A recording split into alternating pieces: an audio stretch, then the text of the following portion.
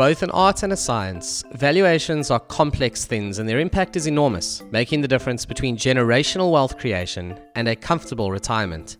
At BizVal, we know how tough it is to grow and run a business, which is exactly why we've made valuations simpler. Whether you are using our online tool BizVal Live or reaching out to us for a concierge offering where we spend more time on your numbers and your business and give you detailed feedback, you can be sure that the same techniques being used by professional investors are also being used by us. And with BizVal Bootcamp, we will prepare you for those discussions with investors. Welcome to this episode of the BizVal podcast with your host, The Finance Ghost. And today I'm speaking to Johnny Kipps all the way from the Isle of Man. So you probably have superbikes whirring around an island in your head now, because that is certainly what the Isle of Man is most famous for, Johnny. And we were chatting before we jumped on to record about just how much tourism it brings to the island and how the population of the island basically swells for effectively a week and brings in all kinds of interesting people from around the world. Huge economic, boost for the island. Must be an interesting place to live. And I think you said you've been there 33 years, ex-Cape Town. Yes, good morning, Ghost. We came from Cape Town, came to Castletown in 1991. We chose to live very close to the schools, having lived in Cape Town and making long journeys from the south, from Marina de Gama up to the Rondebosch area. We decided that was crazy, and so we live in Castletown. The superbikes are an amazing exercise for the Isle of Man, or the TT, really, because the population grows from somewhere around 80,000 to maybe 120,000 for 2 weeks. It's an extraordinary experience. And if you go down to the ferry on the evenings when TT is on, and you just see this long train of bikes coming off, it is an amazing sight. They seem to be coming out of the ferry for about half an hour every incoming flight. Astonishing. It's quite funny. So you were definitely destined to live in a small place, because for those who don't know Cape Town, Marina de Gama and Rondebosch are about 20 minutes away from each other. It's not quite 3 days by Volkswagen. So I think you must come from far away. They are not. They're 10 miles apart. So I think, Johnny, let's move into the business that you are with today, which is called Forecast 5. And I'm going to let you explain just the background of the business. It's always good to get an understanding of sort of what it is and where it's come from. Well, thanks. My business partner in New Zealand, Jeff Nightingale, was the national distributor in New Zealand for product owned by the Sage Group, big accounting group called Sage Wind Forecast. And he was the distributor of this product for about 15 years. Sage Wind Forecast was very, very popular, providing forecasting and budgeting for accountants wherever they wanted it, and it produced balance sheet, cash flow, profit and loss, and funds flow statements very quickly. In 2010, Sage had a new chief executive come in, a Frenchman, and Sage had got pretty much software indigestion. They had over 100 different products, many of them competing, and the French guy very pragmatically said, get rid of all the external stuff, stick to the knitting, and a lot of products went to the wall. And Sage Wind Forecast was one of them. Jeff then said, I've got to look after my clients in New Zealand. I've sold them this product, and he went about replacing it. So Sage Wind Forecast didn't only go to the wall, they stopped supporting it. And support in a software environment is absolutely essential. So Jeff said, we need to have a replacement. And he launched, and in fact, we're about to come up to our 10th birthday. He launched Forecast 5 in 2013. I joined in 2015 to help spearhead Forecast 5 into the UK market. That's really the background to the product. Very interesting. So born out of a bigger group effectively, or rather a bigger group actually walking away from something. There's lots of stories like that, I think. In financial services, I've heard a few, not just in accounting, but you'll often find, a team gets closed down in a big corporate or a financial services business of some description, and the people go off and kind of build something that takes its place. It's very interesting. And At the moment, I know you are looking at the UK market, New Zealand, Australia. Those are sort of your cores. And I think South Africa is next for you, isn't it? South Africa is very much part of our target market drive. South Africa is, for us here, pretty much in the same time zone. 1 hour different. It's very difficult, obviously, from New Zealand. The same language to a large extent. I know that we've got 11 languages in South Africa, but a lot of people speak English, thank goodness, in South Africa. And the laws are coming to a large extent from the same stock. And although IFRS and IFRS for small businesses are the language or the guidelines, the rules of accounting, we don't have to forecast within those guidelines, but in fact our reports are within those guidelines. And so, for instance, our funds flow statement, which ties together the other three, which I mentioned earlier, cash flow, balance sheet, P&L, funds flow statement, is very, very lookalike to anything else that you're going to find in IFRS. Yeah, people don't realize that accounting doesn't always travel well. The US is very different.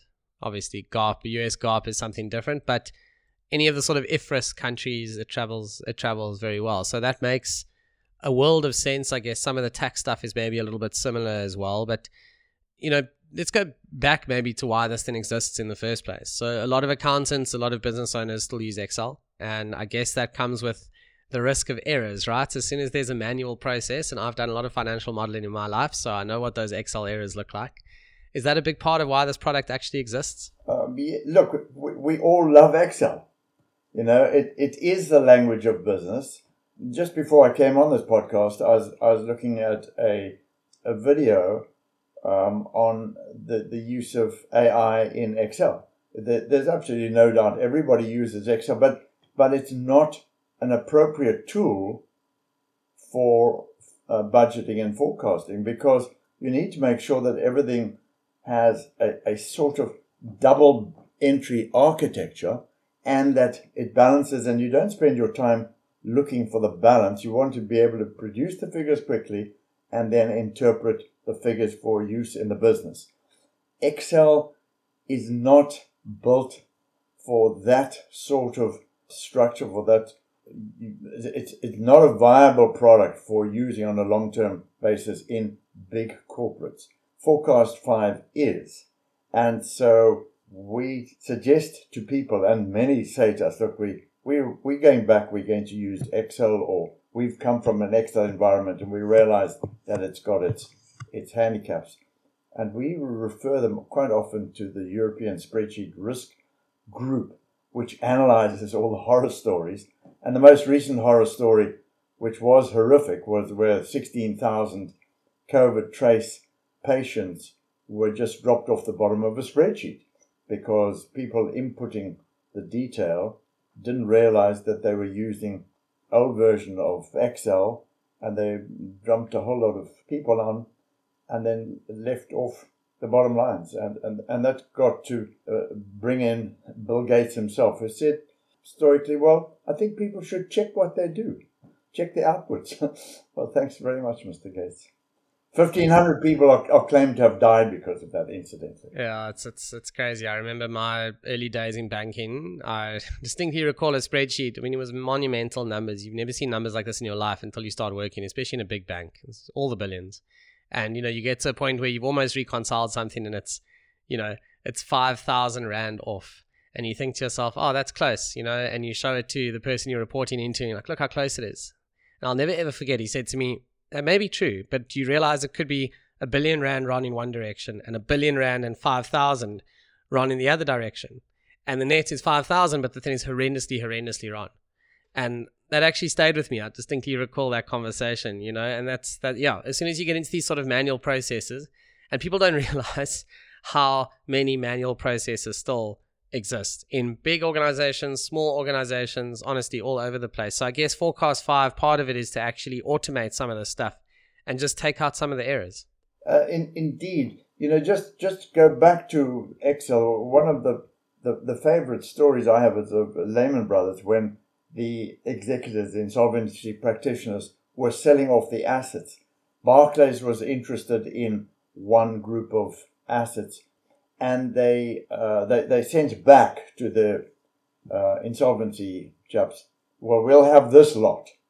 And when the insolvency chaps opened it, they found that actually there was a hidden column. And that hidden column, Barclays had said, no, we don't want this one, but so we just closed the column. The practitioners opened it and said, yeah, thanks very much. And that led to a big court case, which Barclays lost, and they landed up picking up all of these, terrible assets. So Forecast 5 it's only focused on one thing, and that's budgeting and forecasting. And all the functionalities, which are numerous, are geared and focused towards producing those key reports. And once the business brings in their actuals, what did we do last month? Bring it into the forecast, into the budget, and then have variance analysis. What did we do last month? What did we budget? What is the variance last month? What is the variance year to date? And rolling forecasts indicating we've done this for the last few months in actuals. We have budgeted that for the next, to the end of the budgeting period. Therefore, that's what we expect on the best information we have at the moment to be. That's where we expect to be at the end of this budgeting period. Forecast 5 only focuses on doing that. It doesn't focus on selling assets to Barclays. Yeah, that makes sense. It's got to be focused, I guess. So I think, Johnny, moving on to how you actually, sell this thing, I think what's interesting with Forecast 5, you're only really moving into cloud now. It's actually still a desktop product, which is quite unusual these days because obviously everything is cloud and software as a service. So, I guess that you must have come under some pressure from users on that. And now you are transitioning into cloud. Yes. So I think that the initial development of this was probably before cloud really started to take off. It's quite interesting that the accounting package 0 began around the corner from where Forecast 5 started in Auckland, but they started 6 years later probably, and cloud was well developed at that stage. So having started with desktop version, network version, we've pushed through to the point where it's really a pretty slick product, and the cloud development has been underway for a year or two and is in its final testing now. Interesting. Okay. And there'll be some big benefits going into cloud. Obviously, they're pretty much endless in terms of it's easy to roll out updates. It gives you a recurring income model because at the moment, I think it's annual subscriptions, right? So I guess that'll continue. But yeah, obviously anyone who kind of follows big US tech companies understands software as a service. It sounds lucrative in in theory. In practice, sometimes it's very difficult. There's no shortage of US tech companies that make no money. Forecast 5 won't be that. I think Spotify just released results. I'm giving away when we're recording this. It's an old story. Lots of revenue, not much in the way of profit growth. There are so many US firms that unfortunately fit into that. And small businesses don't have that luxury. They can't just sit and grow revenue for the sake of it and not actually grow profits. The listed companies get away with all kinds of interesting stuff around that. And I think one of the places I just want to take the podcast and just have a discussion is, in your experience, Johnny, to what extent do the entrepreneurs really understand their numbers, or are they just completely reliant on accountants to actually give them proper reporting, explain how it works? How often do they really dig in your experience? Well, my guess about this, Ghost, is that it all depends on them understanding the business model first and really understanding how the business works. So in the early years of the entrepreneur, to a large extent, the accountants can sit in the back room. They're not really, as long as the cash is flowing in, because all entrepreneurs understand cash to be king. But as it grows, that seat of a pants approach, they have to bring in other people to be able to take proper account of all the other things that are going on in the business and make sure they don't fall into some future liability hole. Cash remains king, but the accountants have to be part of the tapestry. Something I want to touch on as well. You wrote an article about how you believe going concern statements in financial reporting could be improved. So for those who aren't accountants, a going concern means a business that is expected to carry on for the next year, or I'm sure it's defined differently in each country where it applies, but basically it's saying this then is a business that is going to carry on. We as the auditors believe that to be the case. I often make a joke that there's a difference between going concern and an ongoing concern, which many companies are. This is different. So how do you think a forecasting tool like this, improves the ability for companies to actually make that assessment around going concern, auditors?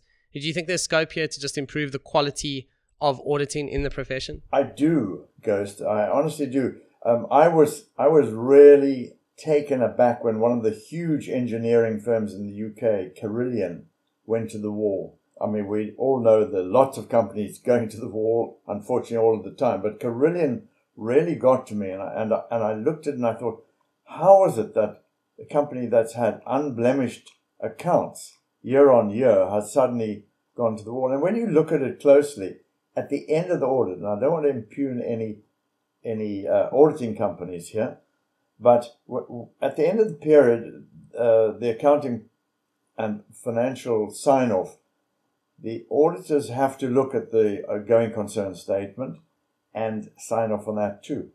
And the Financial Reporting Council here published a couple of papers on just how detailed that analysis behind the going concern assessments had been. And actually it was hair-raising, because it turns out that in many cases the supporting judgments, or the analysis supporting the judgments, sounded very flaky. My belief is that should be supported by a really robust forecasting model that year on year has the same very limited parameters, and the accountants and the auditors and the company can look at this and say, well, do we trust this model? So using Excel, and we've spoken about the limitations of Excel, I think that there's a lot that should be done by the regulators to tighten that part up, particularly. Yeah, that makes a lot of sense. So last question before we wrap this up, a little bit of sort of broader advice for entrepreneurs with B2B businesses like yours, selling into professional services. Just curious, what has been some of your experience around actually selling into professional services, things that work, things that don't, just any insights you may want to impart on others listening to this podcast who are perhaps, not competitors necessarily, but in a similar business where they are selling services into businesses? Okay, so our target market, just to be clear, and just to bring it back to the fact that we're also interested to be coming into the South African market. Our target market really are accountants in the profession, the finance teams in industry and commerce, and not-for-profits, charities, anybody who needs to really produce a good forecast into the future. We've had a lovely time. I love talking to people. And at the end of the day, this is really a person-to-person. You close the deals with the people. You might build the brand and focus on the best ways to get the name of the brand across using social media and advertising and whatever else you can do, the conferences. But at the end of the day, people buy because they like to deal with people they trust. And so we try to build on that aspect. That is my belief for business. It may be a little old-fashioned, Ghost, but deal with people that you recognize, you trust, and you believe can support you going forward. Yep, makes a world of sense to me. I fully agree with that. I think that's been our experience in BizVal as well. Johnny, I think we can leave it there. Thanks for your time. It's been interesting to learn a little bit more about Forecast 5, chat to someone from the Isle of Man. We've really internationalized this podcast in recent episodes. We've had Europe, we've had the US, we've had all sorts. It's very interesting. We'll have to do someone from Australasia at some point. So if you know anyone really interested in New Zealand, we should get them on. But thanks for your time, Johnny. And yeah, I look forward to seeing what you can do with Forecast 5, entry into the South African market. I have no doubt that we'll be chatting more as BizVal with you on a variety of things. So thank you for this, and I look forward to chatting soon. Cheers. Thank you very much indeed, Ghost. Nice chatting to you.